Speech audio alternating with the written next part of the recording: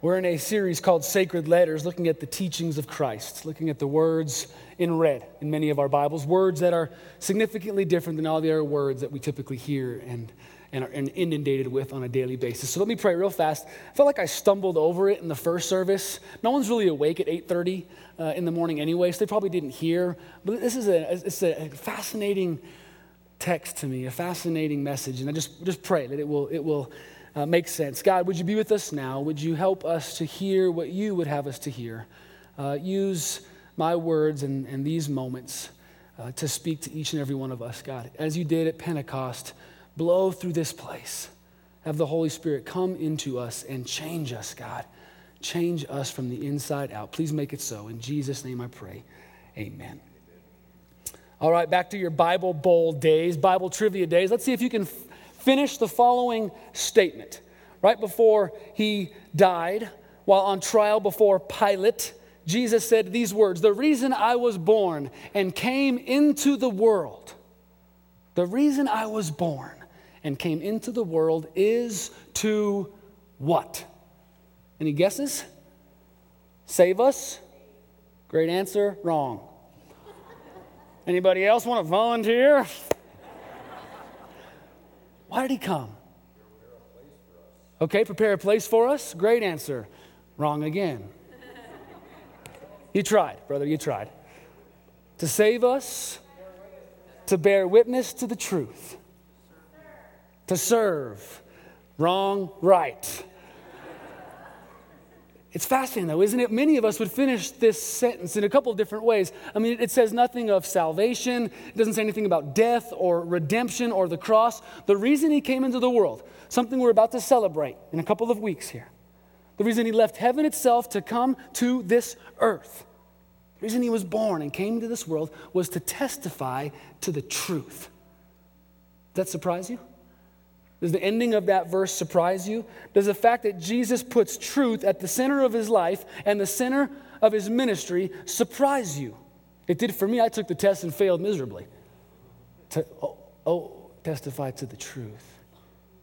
See, that shocks me that Jesus held truth up in such a high way, with such high esteem, but it shouldn't. The fact is, the matter is that truth was of paramount importance to Jesus. Let me show you how highly Jesus thought of truth just from the Gospel of John.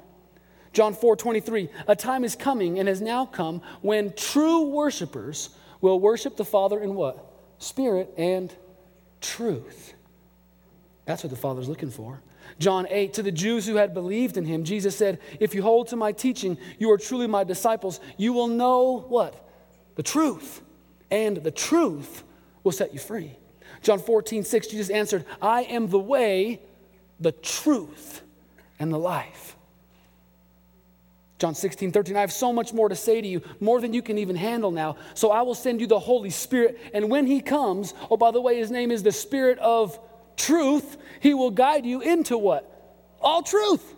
You seen a trend here, a pattern here? John 17, our memorize one for the month, 15 through 18. "My prayer is not that you would take them out of the world, but protect them from the evil one while they're in the world. They're not of the world, even as I am not of it." So how are they going to be in this world but not of it? How are they going to stand out but live right in the middle of it? How's this going to happen? Sanctify them by the truth. Your word is truth.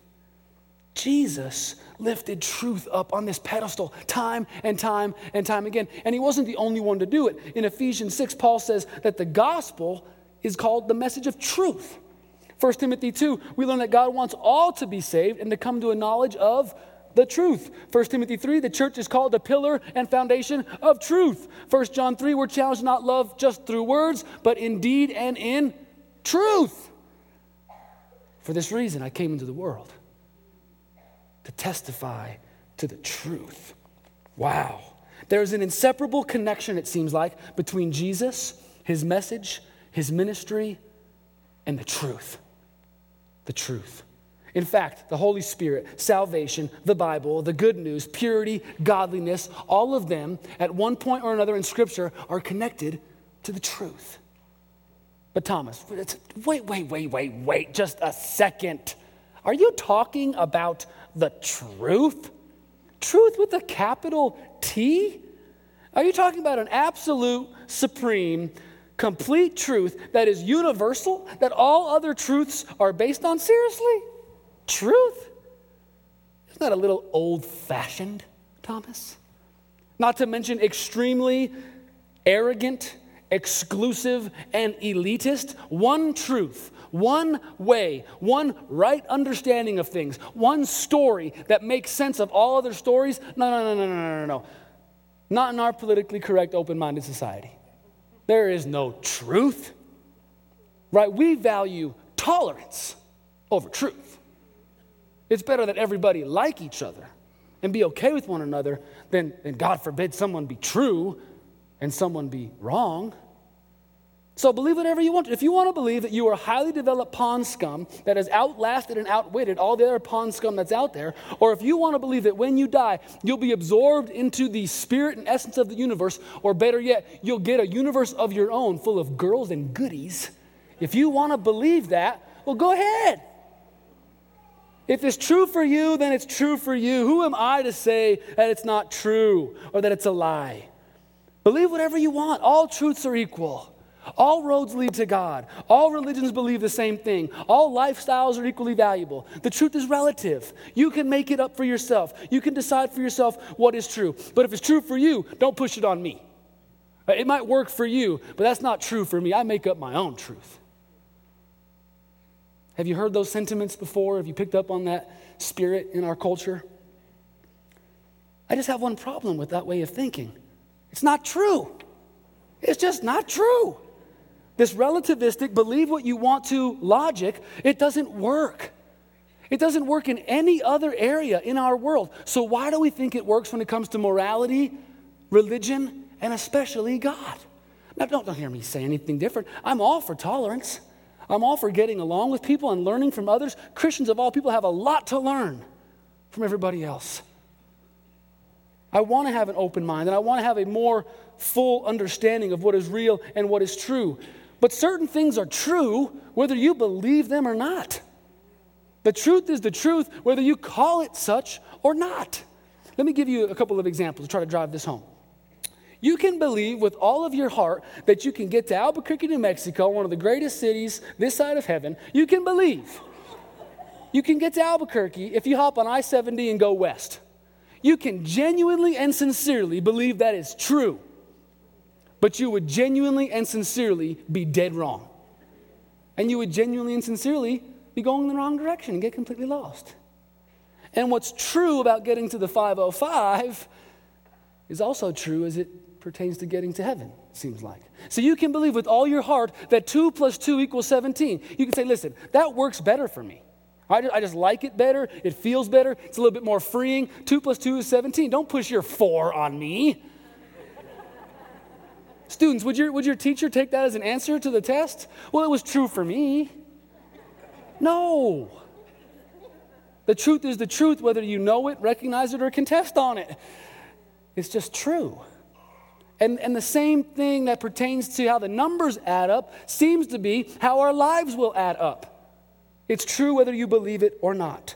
In a world that claims there is no truth, that you can make up your own truth, that all truths are equally true, Jesus stands up and says, no. There is an absolute truth, and it's absolutely important that you come to know the truth. And I'm it. I am the truth, with the largest capital T you can find in Microsoft Word.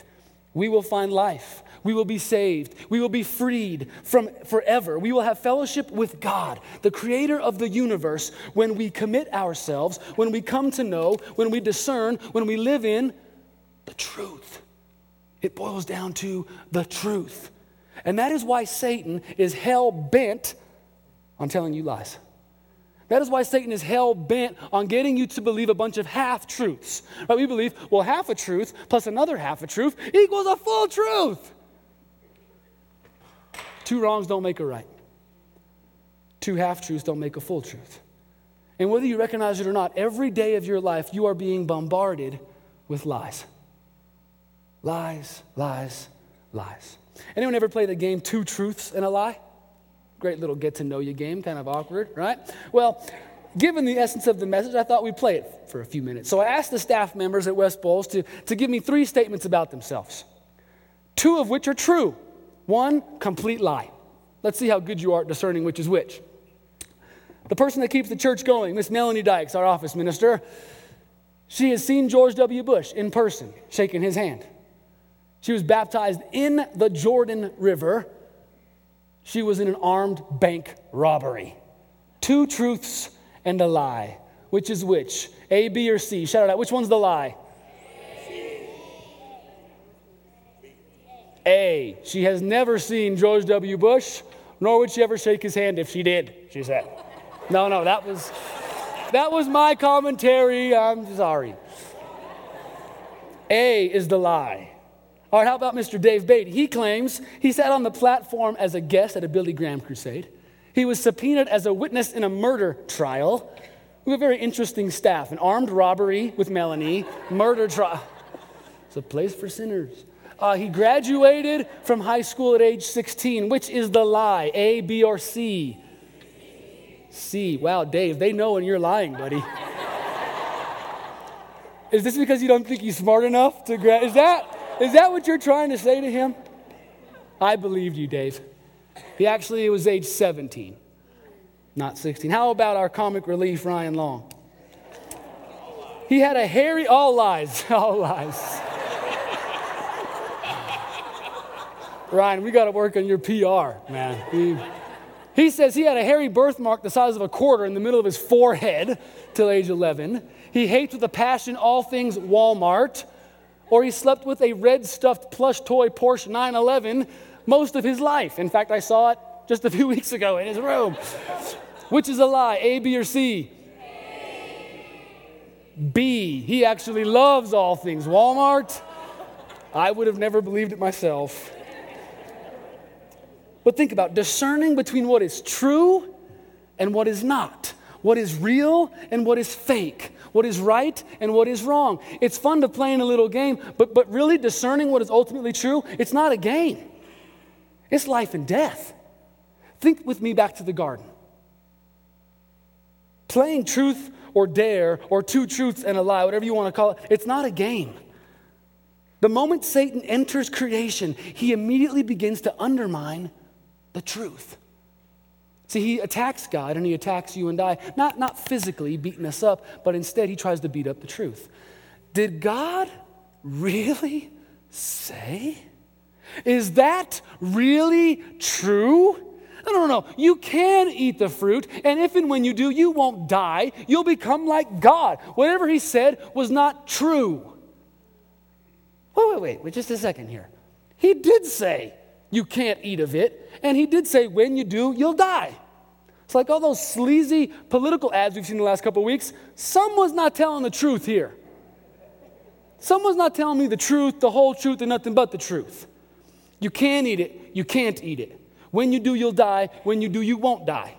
See how that stands in opposition? You cannot believe both of them. What's true for Satan is not just true for Satan, and what's true for God is not just true for God. There has to be a truth. Well, what is it? Which one is it? Well, listen to Jesus as he talks about Satan. You belong to your father, the devil, and you want to carry out your father's desires. He was a murderer from the beginning, not holding to the truth. There is no truth in him. When he lies, he speaks his native tongue, for he is a liar and the father of lies. Wow, that's a strong title for someone, isn't it? That the words that naturally come out of your mouth are lies. When you speak your native tongue, when you start talking, you know what comes out of your mouth? Lies. That is true for Satan. He's the father of lies. It reminds me of a video Jimmy Kimmel comes out with every Halloween. A video where fathers lie to their kids about what happened to their Halloween candy. Have you seen this? It's cruel and unusual, but I'm going to show it to you anyway. Last night, we ate every bit of your Halloween candy.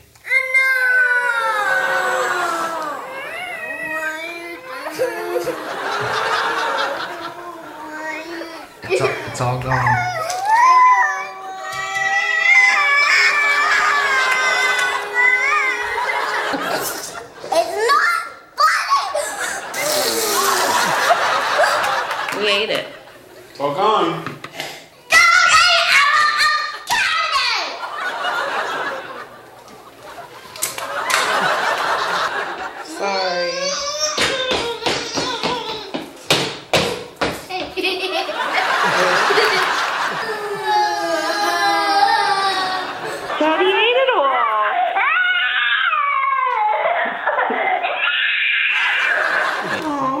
sorry.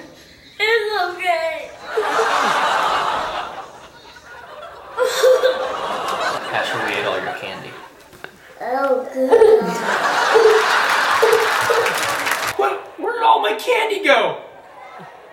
Me and Nixon got a little hungry last night, sorry. You ate all of my Halloween candy? I spent hours getting all of that candy and I was gonna eat it on Friday night. I'm so mad. This is not fair.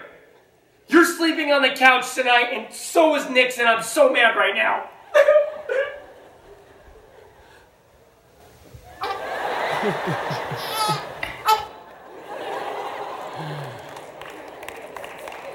The father of lies. And it's one thing for a parent to lie to a child about some candy and to see their crazy reaction. But it's another when Satan lies to you about God and to see your crazy reaction. See, we look at those kids and think, you have lost your marbles. And they have. And when we believe the lies of Satan, I think God's saying to us, you've lost your marbles. That's not true. Don't believe that. See, what happened in the garden still happens for us. The devil knows that when he can get you to question the truth, when he can get you to believe a bunch of lies, you will start to freak out. Everything in your life will start to fall apart. God says, the pure in heart will see me, truth. Satan says, porn will make you feel better and bring a little bit more robust sex life into your marriage. Lie. God will say, it's better for you to give things than to receive them. Satan will say, it's better to make sure you have the largest piece of the pie because when it runs out, you want to make sure you have yours. God will say, life now is found as you give your life away in Christ, to Christ. Satan will say, no, life is about sex, stuff, and success. Truth and lies. One loves you, one hates you. One seeks your good, one seeks your destruction. Thus one will always tell you the truth and the other never will. And some of you are living in a place right now where all you are hearing and all you are believing are the lies. And we have to get you to see the truth. That's why Jesus came. There are so many people who are unknowingly living and basing their decisions and basing their happiness, let alone all of eternity, off an elaborate set of lies or half-truths. And Jesus said, I love you too much to let you exist in that place. I love you too much to live in a lie. So I've come. I've come for you. I've come to tell you the truth. I've come to reveal to you the truth. I've come to free you and rescue you through the truth. But sometimes the truth hurts, doesn't it? Oh, it hurts a lot. I love chorizo. Anybody else love chorizo? Well, the other day at the grocery store, I decided to pick up a package of chorizo and to see what was in it. That truth hurts. Fliggity flaggity, what? Leftover parts from where? The truth hurts. Chorizo. Ignorance is bliss. Just let me have my chorizo and back off. It's not really true. It's good for you. No, the truth hurts sometimes. But it will save us, won't it? The truth will save you. When you come to know the truth and live in the truth, you are freed. It could be the truth that Albuquerque is 7 hours south on I-25. 6.5 if you're doing 85. Hallelujah, praise Jesus for that truth. That is truth. That will set you free. It will get you to your destination. It could be the truth that 2 + 2 is 4.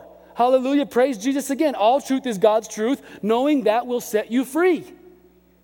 But I think Jesus, in this text I want to share with you this morning, has 3 truths that trump all the others, that are more important than all the others. These truths are found in Mark chapter 10. Let me read this story to you. We'll unpack it for a few minutes. As Jesus started on his way, a man went up to him and fell on his knees before Jesus, saying, "Good teacher," he asked, "what must I do to inherit life?" "Well, why do you call me good?" Jesus answered. "Nobody's good except for God alone. You know the commandments. Don't murder, don't commit adultery, don't steal, do not give false testimony, don't defraud, honor your father and mother." Oh, yeah, teacher, he says, "all of those I have kept since I was a young boy." Jesus looked at him and loved him. "Oh, one thing you lack, son," he said. "Go, sell everything you have, give it to the poor, and you will have treasures in heaven. Then come and follow me." At this, the man's face fell. He went away sad because he had great wealth. Jesus looked around and said to his disciples, "Oh, how hard it is for the rich to enter the kingdom of God."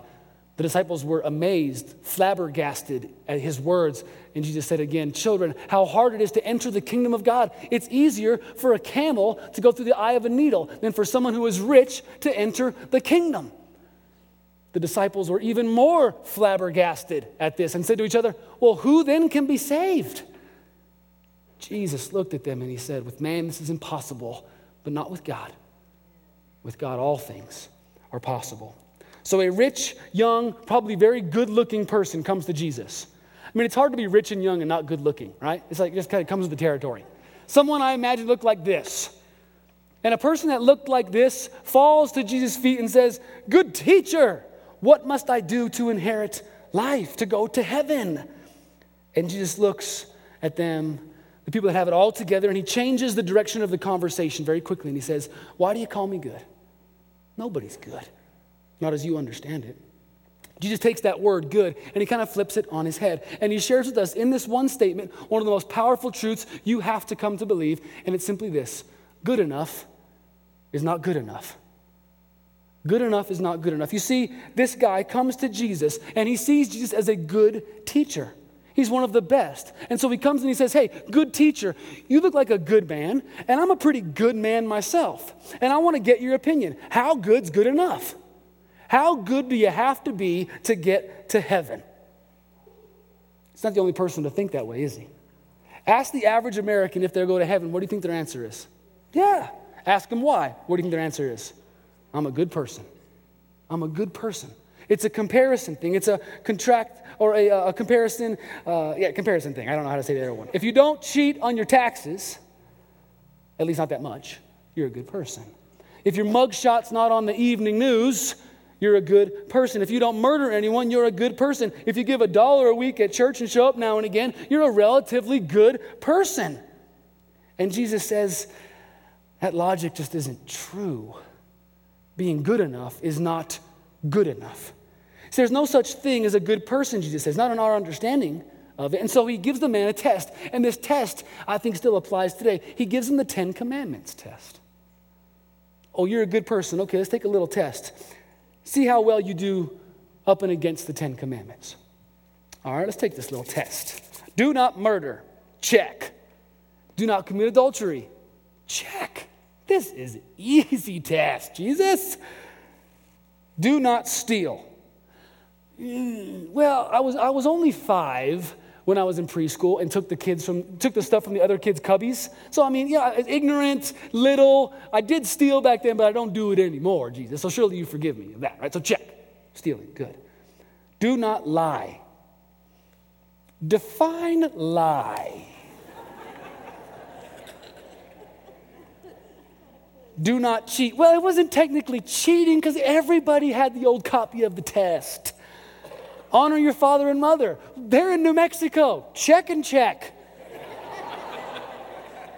Right, it's crazy how we take this test, but that's exactly how we take it, and that's how this guy took it. Well, your little test, Jesus, I'm a 6 out of 6, the guy says.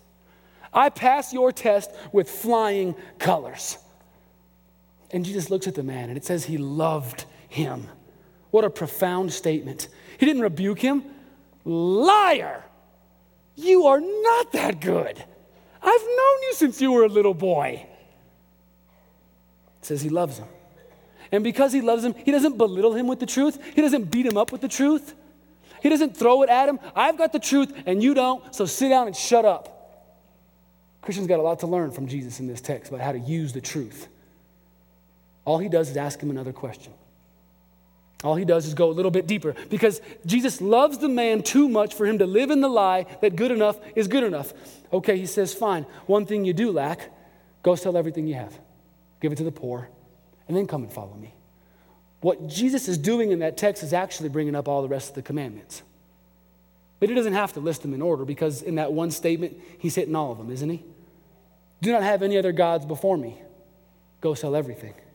Do not worship anything other than me. Go sell everything. Do not covet. Go sell everything. Observe the Sabbath and stop working for a while to prove that the world doesn't revolve around you. Go sell everything. Jesus says, yeah, you did great on the first 6, but how about these 4? See, the man looked good on the outside, really, really good. He was successful. He was wealthy. He was respected by others. He had innumerable blessings, tons of opportunities. He was a person of great influence, everything we aspire to be, yet he was not good. His life looked good, but his heart was not good. His soul was not good. He was flawed. He fell short of God's standards, God's hopes, God's ideals for him. At best, he's a 6 out of 10. That's a D minus. And up at CU Boulder, D minuses get you a degree. I get that.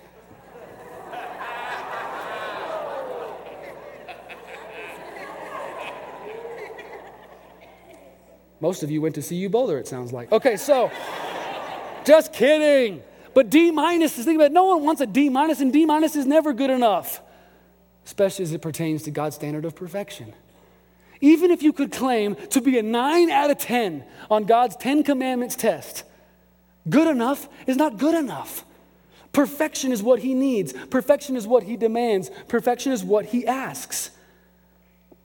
And so you can't be a little imperfect or almost perfect. They are complete and utter states of being. You are either perfect or you're not. And any little bit of imperfection takes you from category 1 into category 2. I love on eBay when you're looking at things, and it's like, almost mint condition. How can anything be almost mint condition?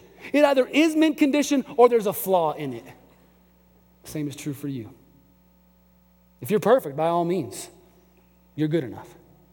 But most of us know that we're at least, at best, at most, a 6 out of 10. And good enough's not going to be good enough. And here's the second truth that Jesus teaches in this story. He goes and asks the man to go give away all of his possessions. And here's the second truth. Good enough's not good enough, and there is something keeping you from coming to terms with truth number 1. You've heard good enough is not good enough before, that you're not a good person. And some of you haven't ever believed it to be true. And that's because the second is also true. Something or multiple somethings is keeping you from coming to terms with that. We don't joyfully or cheerfully or voluntarily just kind of throw our garbage out there to the world, do we? I'm imperfect. Let me show you how. Let me tell you how. Bloop. Social media is a perfect example of this. We put our best selves, our perfect selves out there because we don't want people to know that we're flawed. So something is keeping us from coming to terms with the fact that we're not good enough. And that something can be so many different things. It could be your past. It could be your fear. It could be a relationship you're in. That something is different for each and every one of us. But I honestly believe that something, for most of us, is the same something that it was for the rich young ruler. It was his wealth. It was his money. It was his stuff. Jesus turns to the disciples and he gives them a little commentary. He says, guys, you know what just happened? It proves a point. It proves the point that the rich hardly ever make it into the kingdom of heaven. No. Don't hear Jesus say that he's anti-wealth. He's not. We read multiple times that rich women supported his ministry. There's a need for that. He's not saying that all rich people are sinners and all poor people are saints. He never spoke of money in those terms, but he never really spoke that highly of money either. He never really just kind of said, be generous now and again. He spoke of it a lot, and when he did, he didn't speak very highly. Why? Because it seems like to Jesus, money has a power to blind you to things. Money has an ability, an uncanny ability, to deceive you to your true spiritual condition. Why else would he say you can't serve 2 masters? You can't serve both God and money. Because if you serve money, that is a tyrannical master that won't share you with anybody else. For a lot of people, the abundance in their pocketbook, in their wallet, in their bank account is blinding them to the depravity in their heart.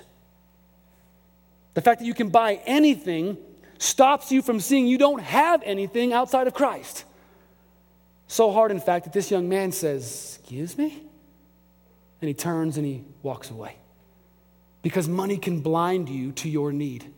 Money can blind you to your dependence on God. And that leads us to our final truth in the story. It says in this text that the man walked away sad. A better rendering of this word, according to Timothy Keller, and I love this stuff in King's Cross, the book he just came out with. It says a better rendering of that word sad is actually grieved. The young man turned and walked away grieved.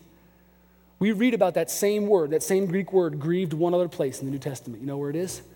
In the garden, when Jesus is praying the night before he's about to die. And it says he is grieved in spirit. He's about to go to the cross. Why is Jesus so sad on that night? He's about to lose his identity. He's about to lose his connection. He's about to lose the center of his life, his connection to the Father. And so he's grieved. And it seems like the man in this story is grieved just as Jesus was, because for him, money is the center of his identity. Money is what makes him who he is. His stuff is how he defines himself and brags about being good enough. So when Jesus calls this man to give up his money, he starts to grieve in the same way that Jesus grieved. And here's why. Because it's one thing to have God as your coach or your mentor or your boss or your friend. It's another to have God as your Savior. When you say, God, be my Savior, you're basically saying to everything else, and you're not my Savior. And Jesus, you're the only one who can save me. So here, take this. Take this thing that I've been looking to for salvation and for life. You can have it. Because it's a lie that this relationship will save me. It's a lie that my money will save me. It's a lie that I'm good enough. Here, Jesus, you have it. And some of us won't ever hand it over. Something is giving you life right now. Someone is the essence of your life right now. There is a center or epicenter of your life. And if it's anything but Jesus, you're living a lie. It won't save you. It won't bring you life. And that's, again, the most important truth. Maybe in this story in all of Scripture, you're not good enough. Good enough will never be good enough. Something's blinding you to coming to terms with that. But the third and most important truth, someone came to save you from all of that mess. Oh, it's a wonderful truth. He tells the disciples, Tim Tebow, he just can't get into heaven. He's not good enough. They're like, Tim Tebow? Are you kidding me? Tim Tebow's an angel. Tim Tebow's perfect. How can Tim Tebow not get into heaven? They throw their arms up in disgust. And Jesus says, don't worry, I'll throw my arms up too in response to all this. You can't handle the truth. Know that line from A Few Good Men? And you're right, I can't. I can't handle it. Whether it's chorizo truth or salvation truth, I can't come to terms with it. It's hard for me to deal with. And Jesus says, I came to deal with it for you. I came to teach you and to show you and to embody it. You can't earn your way to heaven, Jesus says. No one is good enough. And you are living this life of lies, of half-truths, and I have come to set you free. And the way in which he did it is just fascinating to me. It's ironically fascinating. We have a rich young ruler who refuses to give up everything to find life. Well, we have another rich young ruler in this story who accepted the call to give up everything in his life. You see, 2 Corinthians tells us, though Christ were rich, though he lived in eternal storehouses of heaven itself, though he was on the other side of heaven experiencing the fullness of God, he became poor for your sake.